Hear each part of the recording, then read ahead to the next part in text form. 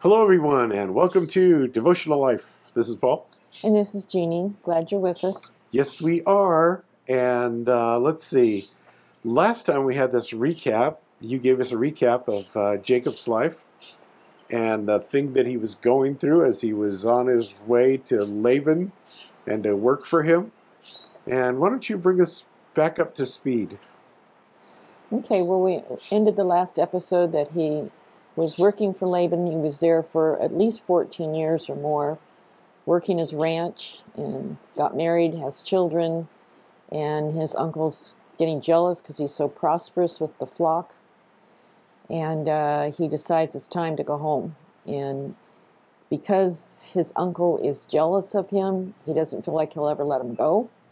And so he makes a plan to sneak out in the middle of the night, which is must have been a little hard to do with all, it must have been noisy with all of his flocks that he had. He had oxen and sheep and family, and I don't even know how they did it, but they got out, and then pretty soon Uncle Laban discovered it and came running after him.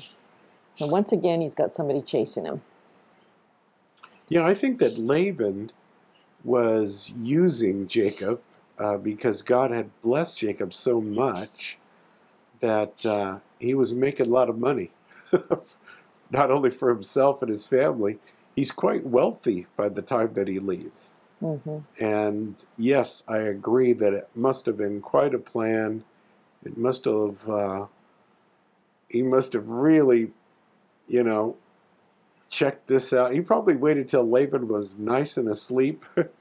And the two girls, the daughters of Laban, they didn't want to be there either. But one of them does this little thing where she steals the the idols that Laban has. And so that's kind of like adding insult to injury, but it gives Laban, gets him all geared up, and he's going to go after Jacob as Jacob is on the run. And so, right, that's where we're at.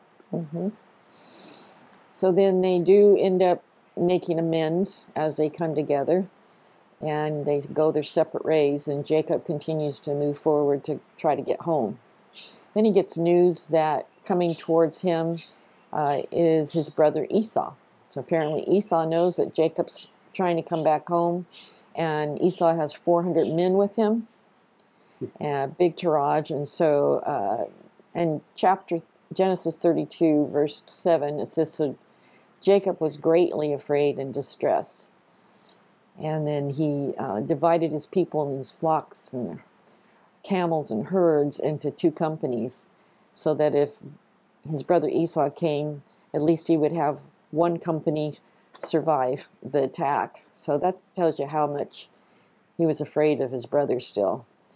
And then it says in verse 9, then Jacob started to pray. He says, O God of my father Abraham and God of my father Isaac, the Lord who said to me, so he's reminding God the promises that he gave him, return to your country and to your family, and I will deal well with you.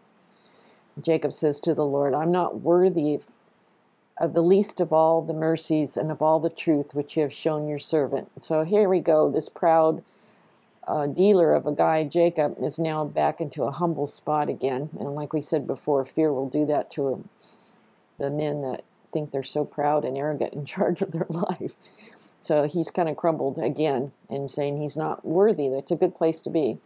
He says, for I crossed over this Jordan with my staff, and now I have two companies. Deliver me, I pray, from the hand of my brother, from the hand of Esau, for I fear him, lest he come and attack me and the mother with the children. For you said, Lord, I will surely treat you well and make your descendants as the sand of the sea, which cannot be numbered for multitude. So he finds himself in a pickle again, and it seems like he's almost like, Lord, remember, you said you were going to treat me well, and my descendants were going to come. Yeah.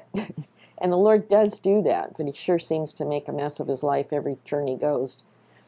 So then he lodged there that night, and it says that when he rose up in the morning, uh, he took them and sent them over the brook and sent them over with their goods. And then Jacob left alone, and then a man came and wrestled with him, it says. This is in chapter still 32, verse 24. Jacob was left all alone. He had sent his family and all of his herds and everything up ahead. And he said a man wrestled with him until the breaking of day. So what do you think about that? I remember when I taught this, and I believe that I called it between a rock and a hard place. Mm-hmm.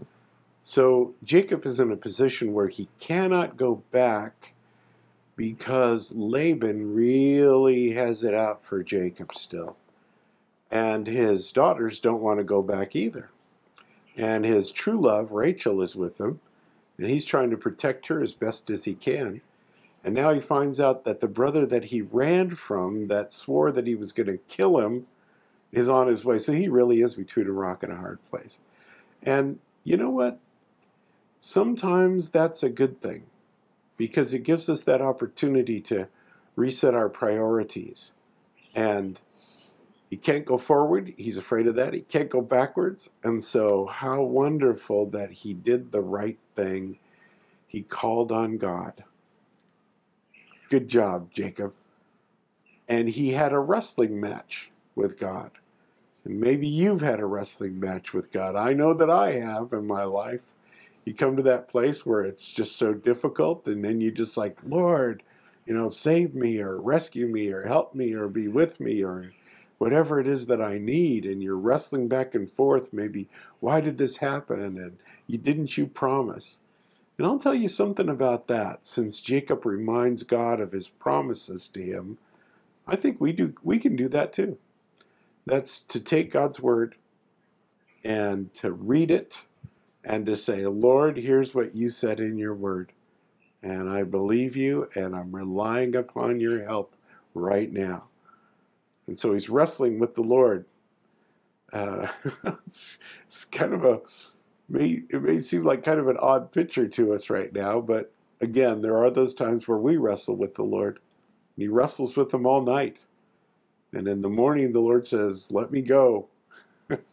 And Jacob clings to him and says, I'm not going to let you go, And it says that the Lord, are you going to read this part? Yeah, it says a man wrestled. Well, we most think that this is Jesus himself wrestling with Jacob, right? Yeah, I think so.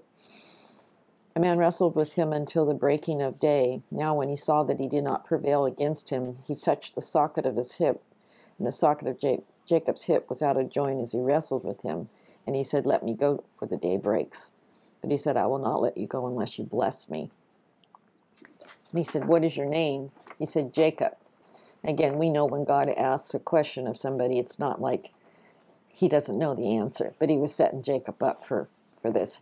And then the Lord said, your name shall no longer be called Jacob, which we've talked about before, means usurper, somebody's kind of conniving.